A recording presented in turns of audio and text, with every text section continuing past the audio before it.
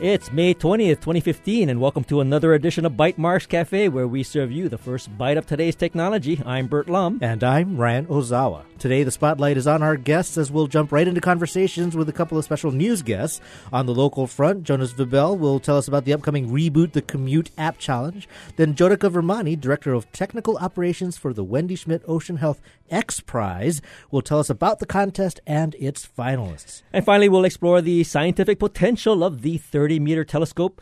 What is the legacy of Hawaii's astronomy, and what will the TMT add to our knowledge of the universe? But before we get to our guests, let's start with a few items on the local tech calendar. Well, next Tuesday on the Big Island brings the monthly West Hawaii Tech Pauhana. This networking mixer will hosted as always at the Nelha Gateway Visitor Center north of Kona. It's a casual potluck event, so bring your stories, business cards, and something to share. Organizer Rod Hinman will kick things off, and then the floor is open to Talk Story, and that's May 26th at 5 p.m. at Nelha. Next Thursday, May 28th, that is the Hawaii Venture Capital Association's annual State of the Venture Capital Industry Luncheon. That's where they will be discussing the latest developments, both locally and nationally. It'll be at the Plaza Club in downtown, 900 Fort Street Mall on the 20th floor. And, of course, that again is Thursday, May 28th at 11:30 a.m. For more information, go to hvca.org.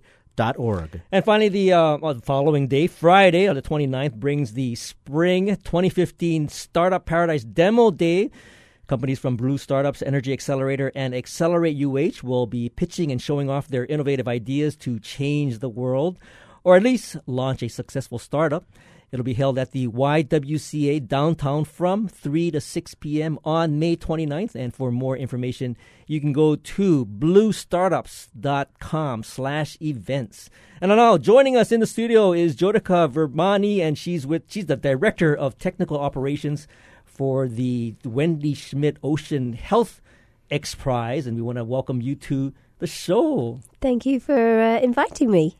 So, maybe what you can do, Jyotika, is kind of first tell us, there's so many X Prizes out there. Like, we just recently talked to students from Iolani and Kealakehe about the Lunar X Prize. So how many X Prizes are currently sort of, in play? Oh, we have 4 X Prizes currently active. Mm-hmm. The Google Lunar X Prize that you just mentioned.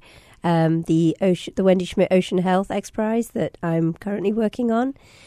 We also have the Global Learning X Prize and the Qualcomm Tricorder X Prize. So any Star Trek fan out there should know what that one is. That sounds fascinating. So I love the idea of the X Prize, and in fact, that's sort of the theme of our news segment when Jonas is going to talk to us about an app challenge as well, but it's using contests. It's using competition and, of course, prize funds and glory to motivate advancement and innovation in a specific area. So what is the history of the Wendy Schmidt Ocean Health X Prize?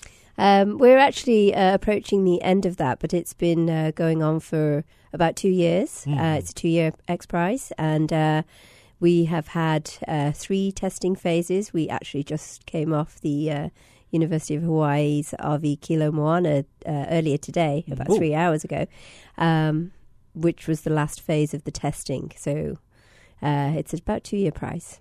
So the Ocean Health X Prize, can you give us just a sense of what is it that the X Prize is looking at helping to create? I know it's something about ocean acidification and pH levels. Can you give us a summary of what it is that the X Prize is trying to accomplish? Sure. So we have been testing pH sensors to detect ocean acidification, and the challenge that we are facing is we know it's going on in the oceans, but we do not have the technology and the instrumentation to be able to accurately measure pH in the deep water especially, and also in the coastal waters, which are 2 big areas of the ocean environment. So the reason we know it's going on is because we go out on vessels and take water samples and measure those, and so it would be great to have these instruments out there to do that continuously. So in many cases with an X Prize, it's a matter of scale, which is to say, for example, the Kila Moana that you were on earlier today, the vessel goes to Station Aloha, a long ocean time series where you can observe conditions in the ocean, including ocean acidification, pH levels. But that's one place, one vessel with a team there. And what you're looking for is to be able to have this information for the entire ocean at all depths all around the world. So exactly. That's what you're trying to get technologies to come up with. So you were testing some of the finalists. How many finalists and what did that testing involve? We were testing 5 teams, and actually each day we set a new record for the depth that these entries were tested to. And they were tested obviously for their ability to measure pH, both at specific depths, but also as we went up and down in the water column. And we were actually at the Hawaii Ocean Time Series Station Aloha. We tested them down to 3,000 meters, which is further than most pH sensors have ever gone. So far, we only know of one other that can go down to those depths. So 6 days ago, the world had one, and now it has tested 5. So how will you sort of determine the winner of this challenge? Because it sounds like you're looking at sort of the most resilient pH sensor that could go at whatever depth, the furthest that they could go. What are some of the other criteria that you're using as for judging? Sure. So our judging panel will be looking for accuracy, for the precision of the sensor, how easy it is to use. And then as part of the overall competition, they were also looking at how affordable the entries have been, because, that's another issue is can people afford to purchase these pieces of instrumentation, especially if we want them all over the world on moorings and on AUVs and on buoys and stuff. Yeah. So this was the final test, though. It sounds like that there was previous rounds of tests that might have been not quite as environmentally challenging as what you did just recently. Yeah, that's right. We started off in Monterey Bay at the Monterey Bay Aquarium Research Institute, where we did very accurate lab trials. And we also tested them in their tank for about 2 months to assess them for stability. Because if you put an instrument out for a period of time, it tends to drift. And then we moved on to Seattle Aquarium, where we tested them for precision and stability again. And that was in a coastal environment, so that was Puget Sound. So they were exposed to all sorts of gunk and whatever there is in Puget Sound. And then we came here to test them in the deep. Now, I'm curious, maybe you can give us a little sense of who some of these 5 teams are. Do they have originally a lot of experience doing deep ocean sensors, and what sort of qualifies them to be in this contest? Sure. So 3 of the teams have had some experience in doing oceanography, including deep ocean sensors. However, none of the entries that we tested had been down to beyond 2,000 meters. So it was new for all of them. And then the other 2 teams, they were prototype sensors. One was a team from Japan, which had a fantastic hybrid sensor. So there are multiple ways of measuring pH in the ocean, and they used a combination of 2 of them so that they could get both accuracy and fast measurements, which is what you need. Now, we've talked about the X Prize. I think a natural question is, what is the prize, and when will it be announced? When will the winner be announced?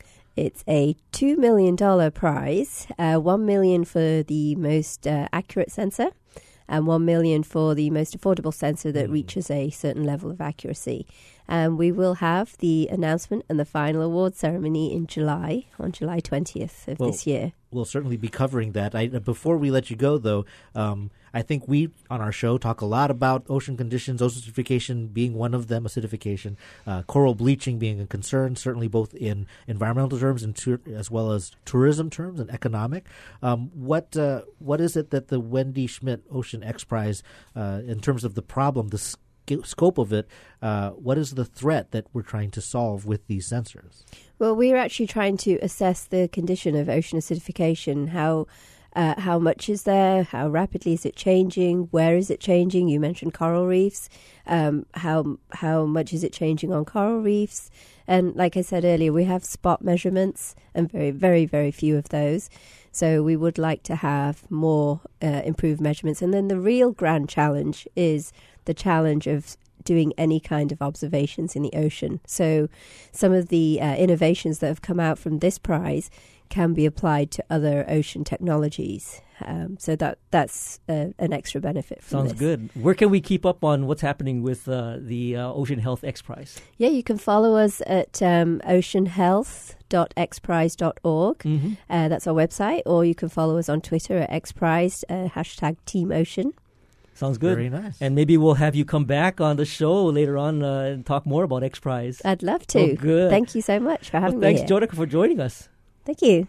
And now joining us is Jonas Vibel from the Energy Accelerator, and we also have Blake Barris on the line, and they're going to tell us about Reboot the Commute, which is coming up this coming weekend. Jonas and Blake, thanks for joining us. Thanks for having us. Aloha. So, Jonas, you're here. You've been working on this feverishly. The Reboot the Commute. I was at a warm-up event about a week ago, and I guess for all our listeners, what is Reboot the Commute, and what do you want to achieve with this? So with the Reboot Commute, we are looking for innovation that helps solve some of Hawaii's most pressing transportation problems, and we want to invite people with the skills to develop these types of ideas and people with the knowledge to formulate them and kind of bring them together and synthesize good solutions for Hawaii through this. Now, we love hackathons and contests, as we mentioned, as well as with the X Prize, using competition as one way to spur innovation, creative thinking, on the spot, creativity. And it's described as an app challenge. Is it an event that is primarily directed at app developers, or will there be a place for just civil engineers or even photographers or even just people who really like to do graphic design, for example? There's a place for everyone. We have an event where we will kick it off with the speakers. So we have a very interesting set of speakers coming, and they will provide a little bit of background on what type of problems we see here in Honolulu in terms of transportation. And then after that, teams will form with the developers and people with the transportation knowledge and people who have a passion for solving these types of problems. Now, Blake, you guys are in San Francisco, Seattle. Where are you at right now? I'm actually at HP's headquarters here in Silicon Valley at a Connected Car event this evening. Okay, and so just broke out to join you guys for a few minutes. Okay, so Connected Car, is that related to Reboot the Commute in any way? Absolutely. This is about kind of the future of connected car. There's a whole series of panelists here from the automakers and other companies in the Bay Area. And the idea is that the cars on the roads today, including the cars running the roads of Hawaii, are creating a lot of problems. They create congestion, they create emissions, and a lot of frustration for the citizens trying to get from point A to point B, not to mention goods trying to flow through the cities. So the idea of connected cars is connecting them in a way that could alleviate some of those problems and make the rides, the transportation more efficient, more viable, and maybe more sustainable. Now, Blake, I know that transportation is a hot-button issue probably in any community, but it sounds like you're well aware of how it is here in Honolulu. We are proud is not the right word, but we are well aware of our standing in terms of having bad congestion. But there's also other ideas, connected cars being key, car sharing, ride sharing and things, sometimes good, sometimes bad in the headlines. When you put together this app hackathon, Reboot the Commute, I would imagine connected cars are a part of that, but how broad umbrella are you putting over kind of innovative ideas that people could come up with? Would it be something like a car-to-go car-sharing network or a way to hack bus passes to work better with integrating with some of these services? It's all the above. It's really a multimodal approach. If you talk to the big automakers like BMW, they talk about the multimodal future. It's the way you use anything from a skateboard to a bicycle to a shared ride to an Uber to your own car or some delivery vehicle, making all that stuff work together. And you can only do it through the application of IT. and communication networks. That's where the connected piece comes in. So And we're part of that solution. But all those ideas and all those solutions, the idea with the hackathon, as you well know, is to get all those different people in the room and all those different skill sets and approaches and come up with innovative new ideas. So, Blake, you guys are kind of taking this around the country, and your next stop is going to be here next week, this coming weekend, in fact. Can you give our listeners a sense of what this event how it will unfold, and what you expect to see as a result of this? So it could be the next Uber that comes out of something like this, in my opinion. We're running. We've run something called iOS Dev Camp for the iPhone community. Or it's going on 9th year this year. We're introducing a transportation connected car track there as well, and some really impressive companies have come out of that over the last handful of years. Could see companies come out. You could see team formation. People get together. Just the serendipity of being in the same room and talking about these pressing problems. They're alerted to the opportunity to create solutions that could be scalable companies. Kind of ideas born in Hawaii that could scale, to the mainland and globally. This happens with companies like Waze. We just heard a presentation here tonight talking about Waze, born in Israel. I love Waze. They came and took up root in Silicon Valley, and then they became part of Google. Right? It's a huge success story. Yeah. So I think that's the opportunity. Somebody connect you, whether you're working in a big company or academia or you're a designer. Come listen to these opportunities and kind of mingle, and who knows what ideas might spark. So it could be anything from ideas and prototypes to actually companies that take on additional mentoring from Energy Accelerator and the great crew of mentors they have there to true funding and kind of next steps in company formation. So you mentioned the Energy Accelerator, Jonas. So what is Energy Accelerator's role in all of this? Energy Accelerator is one of the organizers of this event. And from the Energy Accelerator side, we are a non-profit late-stage accelerators that looks for innovative companies in the energy field. And one of these fields, of course, is transportation. So we're very interested in that. And we're very keen to see interesting ideas developed from this event, and also hopefully that they can go on and into one of our programs. Now, you mentioned late stage. I would imagine coming out of the hackathon, this app challenge, and Hawaii hasn't really delved too deeply into the startup, but especially in the transportation arena. What if you have some potential early stage companies coming out of this? I mean, are you guys prepared to wrap your arms around them and bring them into the fold? Absolutely. So we've set up this event so that they will... the winners, beyond the prizes, they will get business coaching and by Jump School, and also have a chance to present at the Startup Paradise Demo Day, which you mentioned earlier, on the 29th. And then they will have just enough time, we hope, to develop their ideas into a company for the Energy Accelerators closing round now on July 2nd. Well, so Blake, we're kind of running up to the end of our segment here. Do you want to give us a sense of where people can find out more about the Reboot the Commute? Yeah, Reboot the Commute on Challenge Post. They can search for it, as well as on the HTDC website, htdc.org. Right, Jonas, and maybe / Reboot the Commute, but it's probably on the homepage as well. But also, as far as kind of general mobility and connected car, you can search tags, and there is a global movement afoot of innovators joining this field, and the opportunity is now. I mean, this year, it was the talk of CES, mobility and urban mobility rather, and sort of how that plays into smarter cities is the huge future opportunity. I totally agree. I would say, if you're local, come out. And, of course, Jonas, you know that next week's show is going to be dedicated to Energy Accelerator and the winners of the Reboot the Commute app challenge. So it'll be good to have you back. Yeah. Fantastic. Yeah, I can't wait to hear that show. Yeah, it sounds good. So thanks, Jonas, for joining us. And Blake as well. And Blake. All right. Thanks, and, of course, thanks. And that's what's been happening this week. We'll take a short break, and when we return, we'll be joined by Roy Gal, Jessica Liu, and they're both from IFA, Institute for Astronomy, and by phone, of course, Mike Bolte, and of course he's a member of the TMT International Observatory Board of Directors. We've been hearing a lot about the TMT, but we wanted to get deeper into the science of it. What are the capabilities of a 30-meter ground-based optical telescope? We'd, of course, love to hear your questions as part of the conversation. You can call us at 941-3689 or toll free from the neighbor islands, 877-941-3689. You can also tweet us your questions at Bytemarks or at Hawaii. You're listening to Bytemarks Cafe.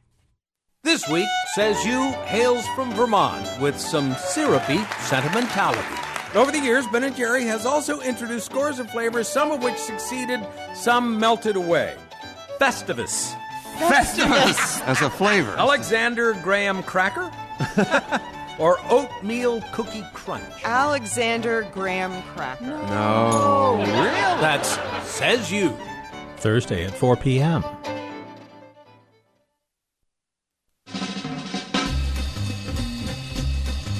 "20 years ago, the federal government spent $100 million in the part of Baltimore where Freddie Gray grew up. There was this expectation, there was this vision in people's heads. $100 million, creating jobs, will then change, transform neighborhoods. I'm Kai Rizdal. That was then. We'll tell you about now next time on Marketplace from APM. This evening at 6, following Bytemarks Cafe. Support for Bytemarks Cafe comes from the HPR Local Talk Show Fund, which helps Hawaii Public Radio sustain and grow its locally produced talk show programming. Mahalo to contributors Whole Foods Market Hawaii, Ferraro Choi, and Ulupono Initiative. Welcome back to Bytemarks Cafe. I'm Bert Lum. And I'm Ryan Ozawa.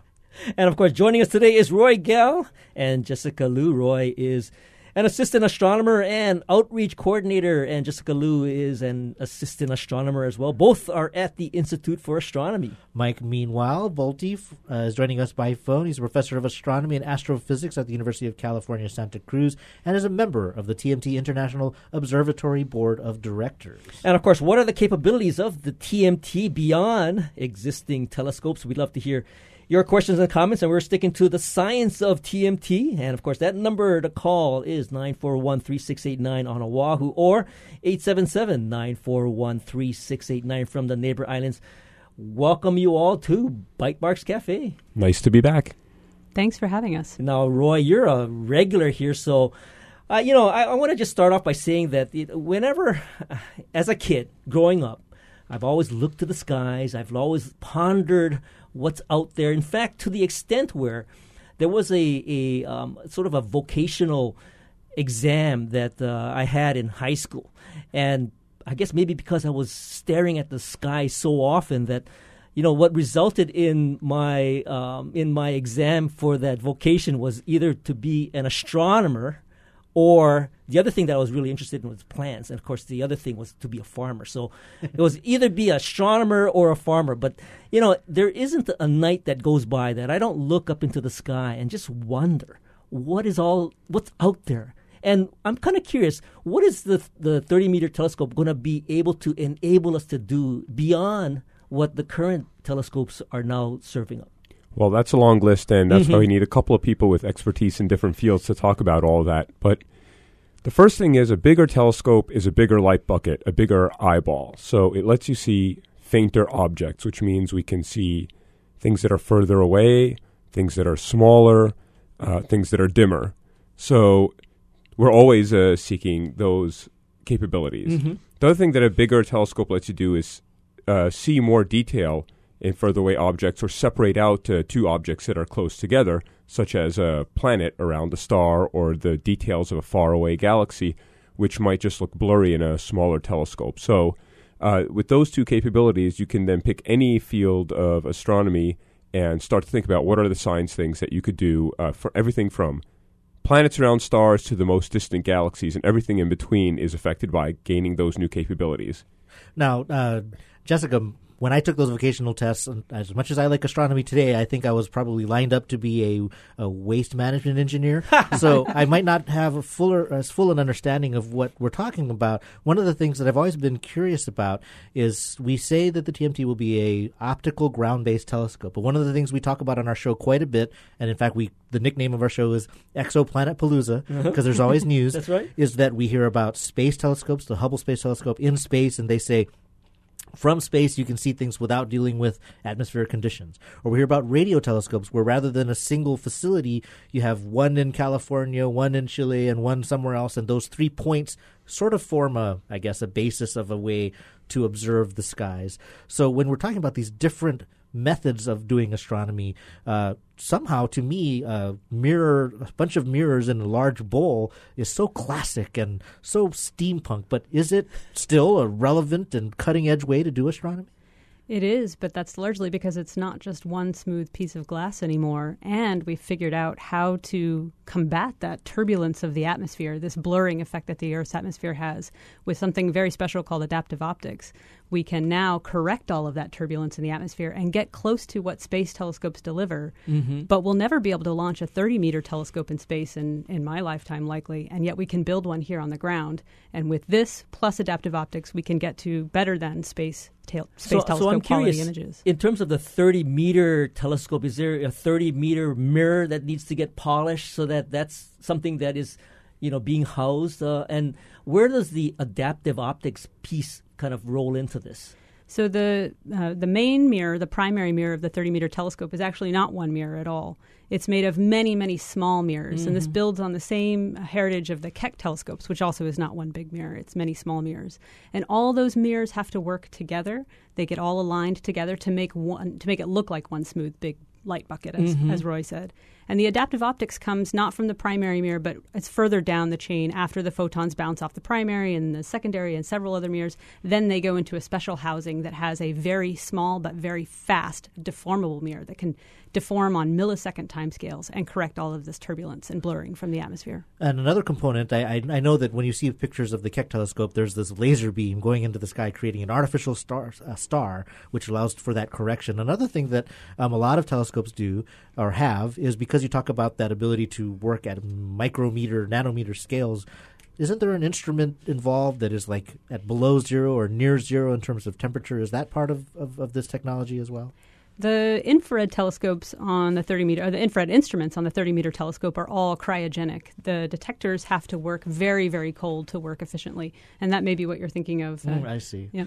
Now, we mentioned Keck, and Roy, although it's not the 30-meter project specifically, and we do want to hear from Mike as well as about that from the international astronomy perspective. But I did want to ask you, because we have seen a couple of astronomy press releases making headlines in astronomy circles around the world from the Keck just recently. Something about fuzzy galaxies, for example? Yeah, that was not an IFA press release, so I don't know the exact details. But I think they're looking at galaxies that we call low surface brightness. So they're not really centrally concentrated. They're not really bright. They tend to be dominated actually by the matter we can't see, the dark matter. And so they're very interesting because they didn't make a lot of stars out of their gas, but there's stuff there, and they're very hard to see because they're very spread out, and so they're challenging to find. So that's one of the kind of things you need a big telescope to find. Now, Mike Bolte, you're on the line here with us from the TMT International Observatory Board of Directors. I wanted to ask you, 30 meters, that's probably the largest in the world. With Jessica just mentioned, it's a composite of a whole bunch of mirrors that create this 30-meter. Are we going to be seeing bigger telescopes in the future, or is this pretty much, are we at some physical limit? Yeah, well, we're not at any limits. Thank you for having me on the show. Yes. And hello to everyone, including my friends there, Roy and Jessica.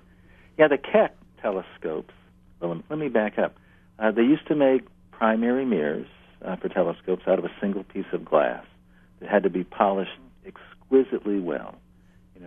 So on all scales, it has to be polished to a precision that's just a tiny fraction of the width of a human hair. And the problem is, as glass mirrors got bigger and bigger, they got heavier and heavier, because after you do all that exquisite polishing, as you point the telescope around the sky, you don't want the mirror to deform under its own gravity. So So you had to make those single glass mirrors stiffer and stiffer and thicker and thicker and thicker to maintain the same stiffness. Mm-hmm. So the Kecks, as was pointed out, were a big breakthrough in that instead of a single piece of glass, the Kecks have 36 individual hexagonal segments that fit very closely together. And you have to measure where one is with respect to the other along the edges, and then correct that measurement based on that measurement if they're a little bit out, and you run the whole thing under computer control. And everybody thought there's no way that could ever work. But in fact, the Keck telescopes have worked spectacularly. So one of the nice things about the Keck telescopes is you can imagine that technology is what engineers call scalable. Right. You know, just put another set of segments around the outside, and all of a sudden you have a 12-meter telescope. Mm-hmm. And as Jessica mentioned, we have 432 segments in the 30-meter telescope. And going from 10 meters to 30 meters is a huge jump forward because the light that you gather goes like the area of the mirror, so that goes up by a factor of 9. Now, Mike, you know, we also know that we've been following, in fact, even the site selection process for the 30-meter telescope. We came down to Chile and Hawaii, and Chile is, in fact, the site of 2 other planned telescopes, which will be larger, I believe, in terms of the optical size of those telescopes. But one of the things that I think is notable is that those telescopes will be in Chile, and the TMT is in Hawaii. So even when you talk about just the areas of the sky that will be covered, it's important to have that instruments in both places. Correct? That's correct. So I'm not sure if this is obvious to everyone, but from any point on the Earth, you see some part of the sky. And from the northern hemisphere, you see parts of the sky that people in the southern hemisphere can't see. So these extremely large telescopes, as they're called, one in the north and the 2 in the south, are complementary in terms of sky coverage.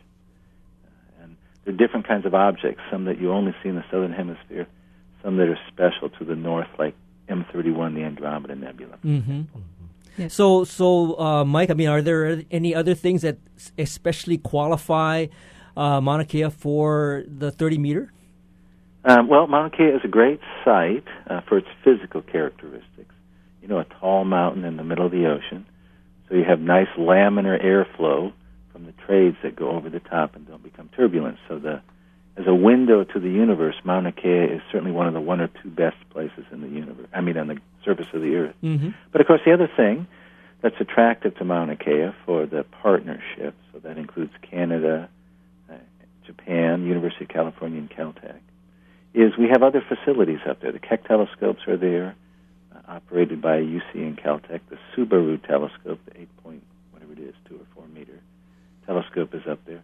The Canadians have the Canada-France telescope. So you can imagine building very efficient science programs between that sort of ecology of telescopes up there. Mm-hmm. Now, one of the things that I've been impressed, and I think there was, in fact, just news in the last couple of days that Canada made their allocation and formally became part of the TMT group.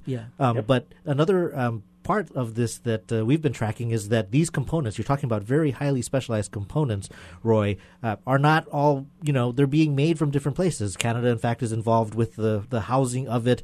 The mirrors are coming from a different place. I mean, what kind of a scope in terms of putting the pieces together for TMT are we talking about? Well, that's how all the observatories that are partnerships operate. It's not that everyone just contributes money and that's it. Everyone contributes a part of the telescope or a part of the instrumentation. It's a real team effort. Just like when you build a house, a contractor comes and has a plumber and has an electrician and has a roofer. We have groups working in different countries that are building the structure that supports the telescope, the enclosure, the mirrors themselves. And so part of their funding of the telescope is internal in the sense that they're going to use those funds to develop those technologies in-house. And so it actually benefits all of the partners to grow their technological sectors, and then it all comes together here in Hawaii, and we end up being able to use it and employ staff there who end up using and running and maintaining these facilities. Mm-hmm. And the same is true for the science. It's hard for any one scientist to imagine all of the amazing things that TMT will be able to do. And so you need those specialties in exoplanets and supermassive black holes and the earliest, youngest galaxies. You need different people with different types of imagination for understanding what kind of science we could do and what kind of special instruments we should build for TMT now and in the future. Well, I did want to talk about some of these specific scientific applications. We did a show a few years ago on dark matter, which I thought was going to be completely inaccessible and boggle my mind, my waste management engineering mind. But it turned out to be really insightful and fascinating. And what you're saying is that an instrument like the TMT would be able to take what we know about that and take us generations further in terms of what we know. So specifically in terms of application, can you speak to what dark energy insights we might look forward to? Well, I can tell you one for dark matter. TMT, with its exquisite resolution, will allow us to measure the positions and motions of not just nearby stars, but even nearby galaxies outside of our own galaxy. Those galaxies' motions are completely dominated by dark matter. And they're moving because of the dark matter potential well that they're sitting in. If we can measure their motions, we can then learn about the dark matter as a result and hopefully get a little bit of a clue about what this mysterious dark matter actually is. Mm-hmm. Now, one of the things that I'm often curious about is, with the larger light capturing capability and us being able to see closer and closer to the Big Bang event, and us maybe perhaps understanding what the early galaxy formation or universe formation was like. I mean, what do you see perhaps learning as a result of some of the information that might come out of TMT about our early universe? So one of the big things is pushing back to the very earliest galaxies that formed. And what happens in the Big Bang is that after the Big Bang and galaxies form, the light from the galaxies ionizes the atoms in the universe.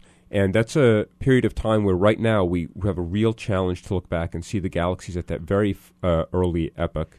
We have a very, very few galaxies, the most massive ones, which are very atypical, that we've seen with the largest telescopes we have today. But with TMT, we'll be able to see the typical galaxy and see what it's like in the early universe and see if it matches our theories of how galaxies form. Already our theories are challenged because we see that there are galaxies that look like they have pretty old evolved stars in them pretty early in the universe. So the question is, how do you take the gas that's there early in the universe and make stars so quickly that you can make an oldish, mature-looking galaxy after just 1 billion years? So we'll be able to look into that first 1 billion years of the formation of galaxies and see what's going on that lets that happen. Now, Roy, this might be an unfair question, but when you talk about things that help us rethink what we believe about our universe and our galaxies and our solar system, the only examples I can come up with right now are like, well, now that we redefine and understand how planetary systems work, maybe Pluto is not a planet, it's a dwarf planet or something. Now we're learning more about how galaxies form by looking further off into space, toward the edge of our universe.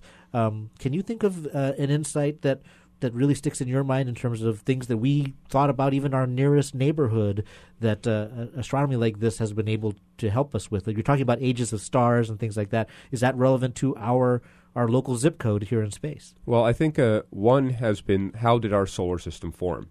When we think about how solar systems formed, until we saw solar systems around other stars, we had a theory of how ours formed. We have the rocky planets on the inside and the gaseous planets on the outside. So we thought, well, that's our one example. That's how they all must be. It's always a bad way to go, but it's the only one we had. The first solar system that was discovered outside our own has a big gassy planet close to its host star. So immediately you can take every theory you had that explained our solar system but couldn't explain that and throw it out the toilet. So I think we are often challenged with that. I mean, a further away example is the accelerating expansion of the universe, where astronomers were sure that the universe was in a slowing expansion. And like all good scientists, we have to be willing to take what we thought was right and put it aside when the data tells us it's wrong. And so there, too, we were confronted with the fact that what we thought was the right physical theory was literally the opposite of what the data told us was true. So we never know with these new instruments and new technologies what it is we're going to turn upside down on its head, but it's sure to be a fun and interesting ride when we do. Now, Mike, we've got a question coming in from Twitter, and I wanted to maybe throw this out to you because it's not a complex question, but I'm sure you've considered it as a place for choosing where the TMT goes. But with VOG, one of our constant sort of nemesis in our atmosphere, does VOG present any problem with any of the telescopes up on Mauna Kea? That's an excellent question because it can both, obscure the sky, if that comes through.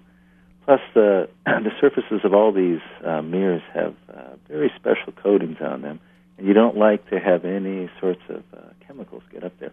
But typically, the Vogue is running down below the level of the top of the summit. This is one of the reasons why Mauna Kea is such a nice site. Is it's high, and it's above many things. Often you go up there, you look out and see this incredible expanse of clouds below the summit. It's a beautiful sight, and that often happens with the Vogue too.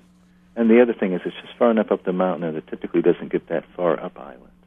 Excellent. Good question, though. I hadn't thought of that. Yeah, no, that's good. So we actually want to talk a little bit more about this detailed science case that just came out, the 2015, which is actually on the TMT website. And we want to get all of our experts here to give us the executive summary because it's like 200 pages. Pretty dense But document. before we go to that, we'll take a short break and we will continue our conversation with Roy Gal, Jessica Liu, and Mike Bolte about the science behind the TMT. You can give us a call at 941-3689 or from the Neighbor Islands, 877-941-3689. And as Civil Beat just did, you can also reach us on Twitter. This is Bytemarks Cafe. On the next morning edition, a political fight over banks and wealth, and a historic fight between a famous artist and his wealthy patron. Leyland had received letters from Whistler talking about the gorgeous surprise that Whistler was preparing. It was an artwork his patron considered so surprising he didn't want to pay for it. Find out how James Whistler got his revenge on the next morning edition from NPR News. Weekday mornings from 5 to 8:30 on HPR 1.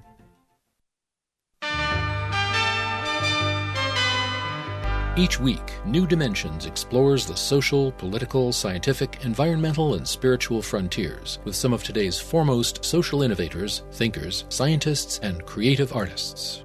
Hello, I'm Linda Graham, author of Bouncing Back.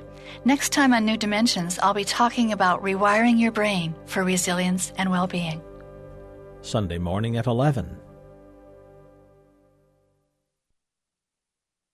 Support for Bytemarks Cafe comes from the HPR Local Talk Show Fund, whose contributors help Hawaii Public Radio sustain and grow its locally produced talk show programming. Mahalo to the St. Andrews Schools, which includes the Priory School for Girls, the Prep for Boys, and Queen Emma Preschool. Welcome back. This is Bytemarks Cafe. I'm Bert Lum. And I'm Ryan Ozawa. And we're talking to Roy Gal, Jessica Liu, and Mike Bolte about the science behind the 30-meter telescope. And, of course, you can give us a call here. The number to call is 941-3689 on Oahu or 877-941-3689 from the Neighbor Islands. And, of course, Ryan, you had a pretty good question about the sort of the international scope of the 30-meter telescope, and maybe we can pose that to Mike. Sure, Mike. Actually, it sounds like a good question for you. I know that one of the aspects of astronomy is that it is not, like any serious science, it's expensive, and we've been tracking the history of the TMT and similar projects.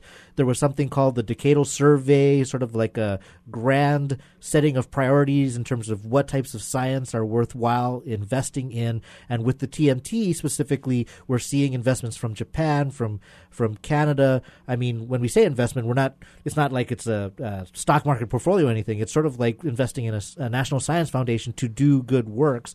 How would you describe where the TMT project fits into the global view of advancing astronomy? Oh, well, I like that aspect of the TMT. So as you pointed out, the partners, in addition to UC and Caltech, are the countries of Canada, Japan, China, and India.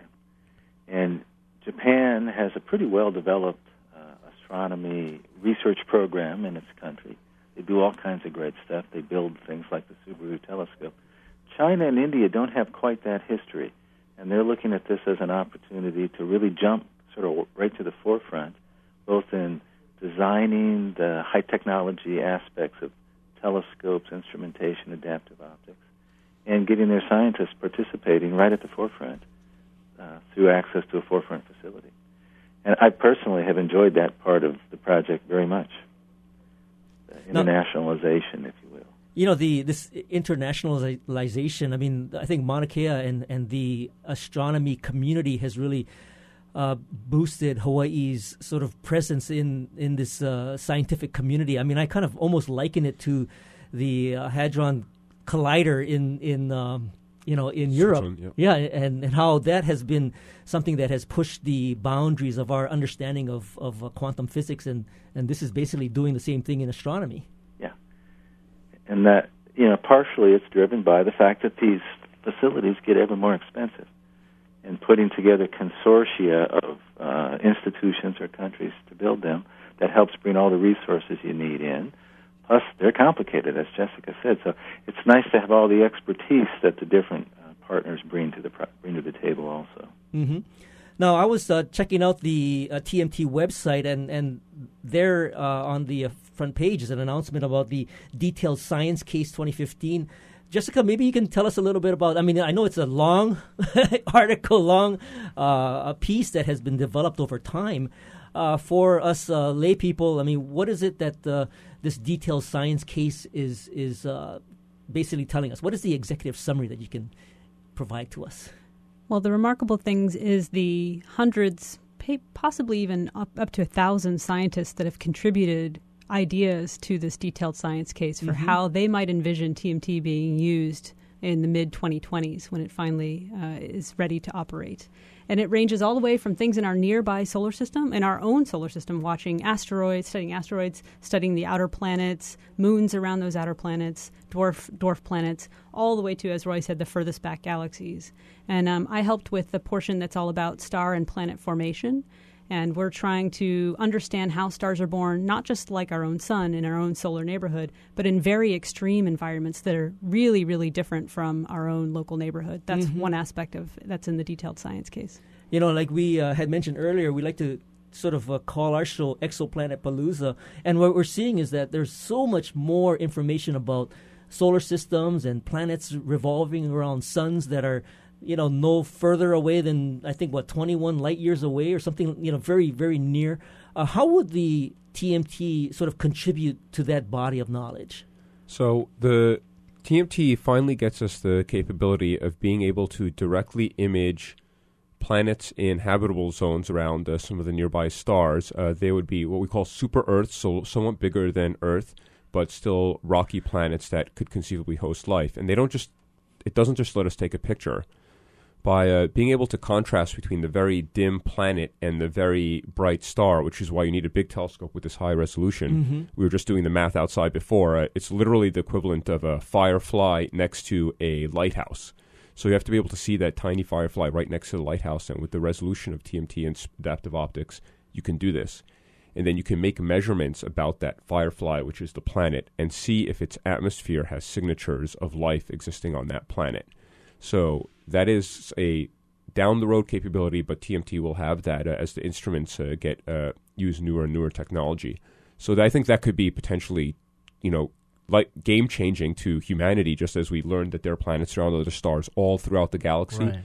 If we start to learn that there's habitable planets or that they have signs of life all over the place, I think that really should change our mindset about our place in the universe. So I like what you said about finally being able to directly image, because although we cover exoplanet discoveries, there are hundreds documented. Documented is a strong word in the sense that we're inferring that they exist by the light changes of the planet passing in front of the star, the wobble of the star's gravitational field. Like, it's not to the point where we have an instrument that can effectively, like you said, take a picture of one of these planets. And so that's what this instrument will do. There are instruments that are taking pictures of the planets, but these planets that they're taking pictures of are just the tip of the iceberg. They're the most massive. They're Jupiters or more massive than Jupiter, and they're far out in their solar system. And we're only able to glean a little bit of information about their atmospheres. So TMT just lets us push in closer to the star into this region where we think life might be able to form, or liquid water can exist on the surfaces. Now, we got another question from Twitter, and this is more of a basic question, but how exactly does adaptive optics work? From a basic level, there is some control that the, let's say, a system might have to adjust for, let's say, turbulence or turbulations in the atmosphere. But what exactly does it do? How can you translate that into like a 3D, let's say, filter of what the sky looks like? Well, I like to think of it in the following way. Imagine you have starlight. It's come for thousands and thousands of light years, and that light that comes in right above the Earth's atmosphere is a flat, plain wave surface. Imagine like a flat piece of paper. And as it passes through the Earth's atmosphere, that flat piece of paper is getting crinkled up and deformed. Mm-hmm. And that's all because of the Earth's turbulent atmosphere. A little bit like looking at a penny at the bottom of a river, a moving, flowing river. Our atmosphere is a flow, a turbulent flow. Well, how do you model that? I mean, what algorithms are you using to model that? And if it's being done sort of real time, doesn't it constantly change? Yeah, it does change. It changes on millisecond timescales. What we do is we look at a star, sometimes a real star, sometimes a fake laser guide star, and we know that star should be this flat wavefront. And we see all its crinkles, we measure all its crinkles, and we use that deformable mirror that moves very fast to back out the crinkles and make the wavefront flat again. And that flat wavefront then turns into a very nice, crisp, clean image. So this is something that happens in real time. You have, say, an artificial guide star, and the atmosphere deforms a little bit and it gets a little dim. Then you know from that observation what it should be. You adjust your observations from the instrument to compensate for that dimness right as it happens. I mean, so as the atmosphere is passing over and the starlight is flickering, you reverse that flickering for your instrument. Yeah, it has to be real time. And what the lasers let us do is make that correction on an object that so that we can apply it to an object that's far from the laser. That's a galaxy that's fuzzy that we wouldn't normally know how it looks, or it's not bright enough to normally do this very fast real time correction. The lasers let us do that on anything in the sky. Mm-hmm. Normally we would have to use a real natural star that's pretty bright. Well, that's a question from Nicholas. Thank you for that. Now, Roy, Jessica talked a little bit about this science case, and I decided to log on, tmt.org/science-case, and I don't feel qualified to dig into this document either. So Jessica talked about how she contributed in the planetary observation element of it. Is there anything that you wanted to call out in terms of what this says to the science community in terms of what this project can accomplish? Yeah, so the way this was written actually is by many groups of astronomers with different specialties in different realms of astronomy. So Jessica and I were both on different ISDTs, Instrument Science Definition teams, where we're trying to create the science cases that tell you how to build the cameras to help you answer those questions. And so I worked on the one that was for the formation and evolution of galaxies. So, for instance, we look at galaxies far away, and we see that they look different than galaxies today. It's kind of like digging in the Earth in geologic record, and we see that the bones of our ancestors look different than we do today, but it's so slow, that process, that we don't really see it in real time. So with TMT, we get to go deeper and deeper into the astronomical or universal record, just like digging deeper into the fossil layers, and try to figure out what are the physical processes that make galaxies change the way they look, that change whether they have hot stars or cool stars, and shut off the formation of stars or start the formation of stars, how black holes in galaxies are tied to regulating the sizes of galaxies. So there's lots and lots of those kinds of questions that we can address. Now, Mike, we're talking about an optical telescope, and I obviously describe it in very layman terms. It's a big, giant mirror, and we're looking into the sky. But there are, as Roy mentioned, there are different instruments that are attached to this mirror.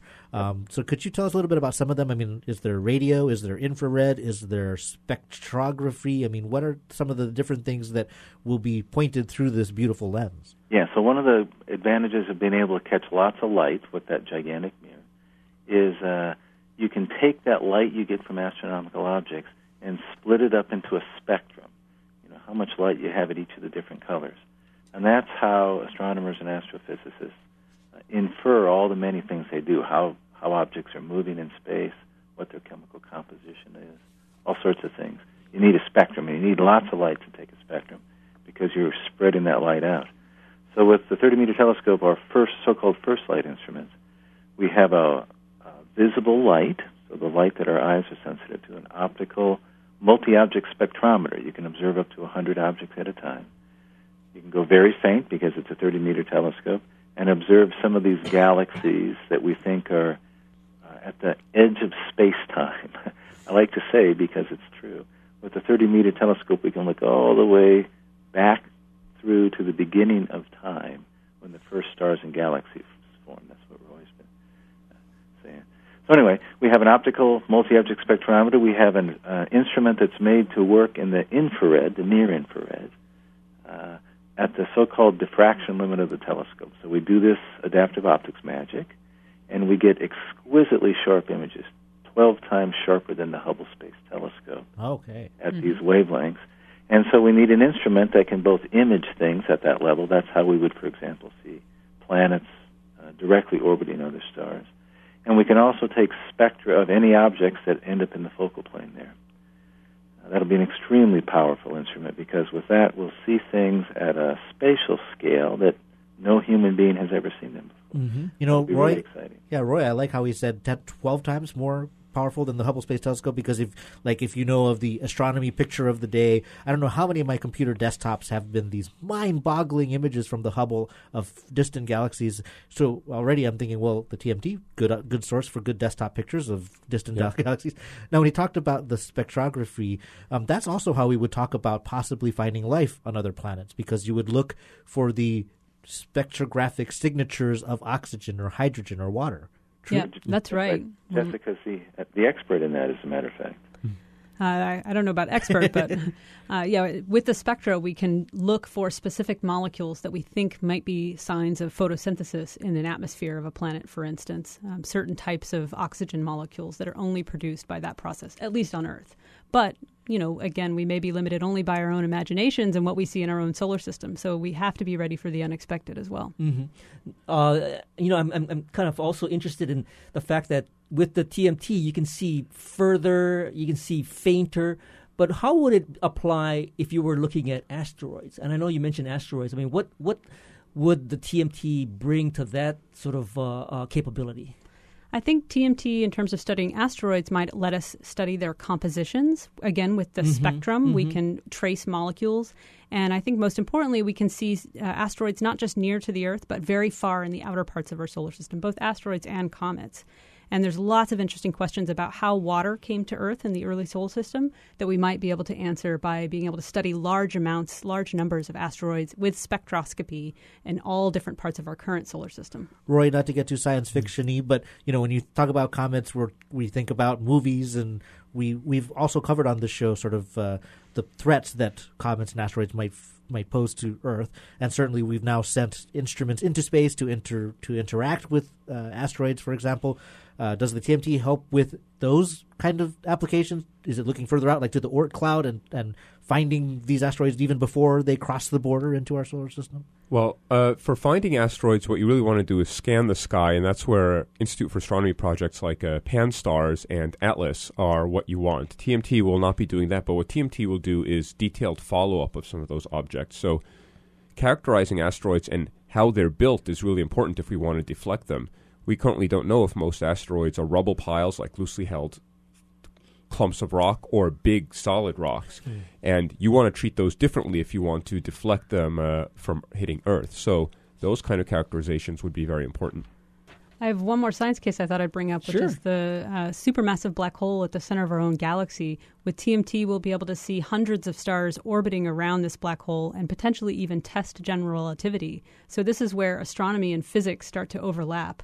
And we can see with this exquisite detail all the individual stars. We'll be able to see them, measure their motions, and make movies of the stars orbiting around the black hole and watch how those orbits change due to general relativity. So once the TMT gets built, where can we kind of keep up with the latest discoveries that might come as a result of it? Well, now you're talking about, in the 2020s. So at the rate that social media is changing, Twitter and Facebook will all be gone. I hope I didn't just tank their stocks. No! And who knows, Snapchat on TMT? I don't know. I'm not going to make any predictions of the right places to look for the news. But I'm sure TMT.org and ifa.hawaii.edu will have the information. Yeah, I was about to say, on an astronomical scale, though, Facebook might not be here forever, and we won't either. So, well, by that time, maybe TMT will have its own accounts, right? We're getting very existential. And there's also Mauna Kea and TMT.org, is that correct? .org, yep. So we'll have all those links on our show notes at most definitely BiteMarksCafe.org. And of course, Roy Gal and Jessica Liu are assistant astronomers over at the Institute for Astronomy, and Mike Bolte is on the board of the TMT International Observatory, and we want to thank you all for joining us today. Thanks was so a much pleasure. for having us. Yeah, it was thank great. you very much. This was a fun show. I really had a good time. Yep. And thank you Appreciate it. for listening to Bytemarks Cafe. Join us next week when we'll learn about the winners of the Reboot the Commute app challenge. And of course, if you miss any part of this edition, you can find the podcast of tonight's show on bytemarkscafe.org.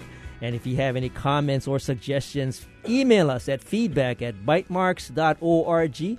And of course, you can also find us on Twitter. I'm at Bytemarks. And you can please follow me at Hawaii. Our engineer is David Chong, and our executive producer is Beth Ann Kozlovich. And we leave you with our song pick of the week. Here's a band called Explosions in the Sky and a song called Your Hand in Mine. See you next week on another edition of Bytemarks Cafe.